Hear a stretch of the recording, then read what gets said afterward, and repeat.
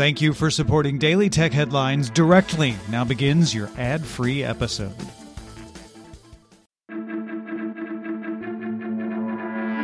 This is the Sunday Science Supplement for August 22nd. I'm Dr. Nikki Ackermans, and today we're going to break down one of the science headlines of the week. On Monday, we talked about a major breakthrough in quantum computing led by a team of researchers from the University of New South Wales in Australia.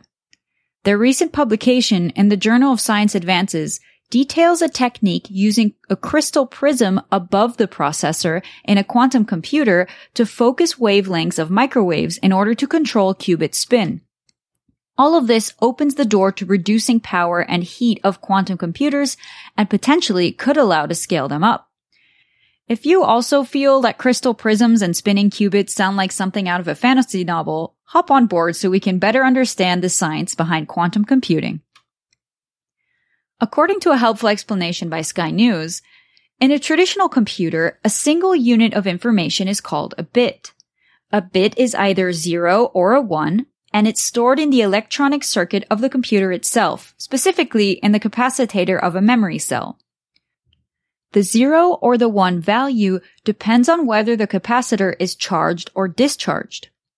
A qubit is a bit on the quantum level, and spin qubit quantum computers replace the memory cell capacitor with a single quantum particle, an electron, and its spin value. An electron has 3 inherent properties: its mass, its charge, and its spin. The spin is described as the spin of the electron around its axis. The direction and influence of an electron's spin can influence other properties like the magnetic influence of its atom. If 2 nearby atoms have a similar spin direction, either up or down, their magnetic field is strengthened, and vice versa.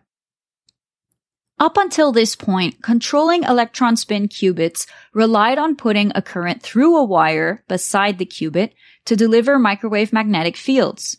However, this made upscaling the technology complicated, as quantum computers need millions of qubits, which would require millions of wires on a tiny thumb-sized chip. In addition, the chips containing the wired qubits need to be maintained at temperatures below minus 270 degrees Celsius, so the more wires and qubits added, the harder it would be to maintain that temperature. The breakthrough of this new technique came from redesigning the chip structure completely. Instead of a wire per qubit to create a magnetic field, the researchers generated the magnetic field above the chip that could manipulate all of the qubits simultaneously. This was done by adding a new component above the chip called a dielectric resonator. It focuses the microwave wavelengths down to a smaller size to convert them into a magnetic field, which then controls the qubit's spins.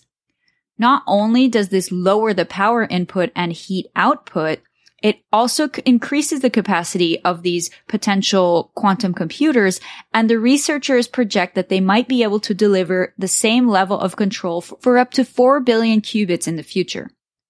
A few engineering hurdles remain before we can actually achieve that number, but this breakthrough is a promising new development in the world of quantum computing, as currently devices only run on very few qubits. Hopefully in this week's science supplement I haven't bit off more than I could chew. For more discussion of the tech news of the day, subscribe to dailytechnewsshow.com, and remember to rate and review Daily Tech Headlines wherever you get your podcasts. You can suggest which science headline you want me to cover next week by tweeting at DailyTechNewsSH. You can also find me at AckermansNicole on Twitter, and I host a non-science podcast called Stories Your Granny Never Told. Thanks for listening. We'll talk to you next time.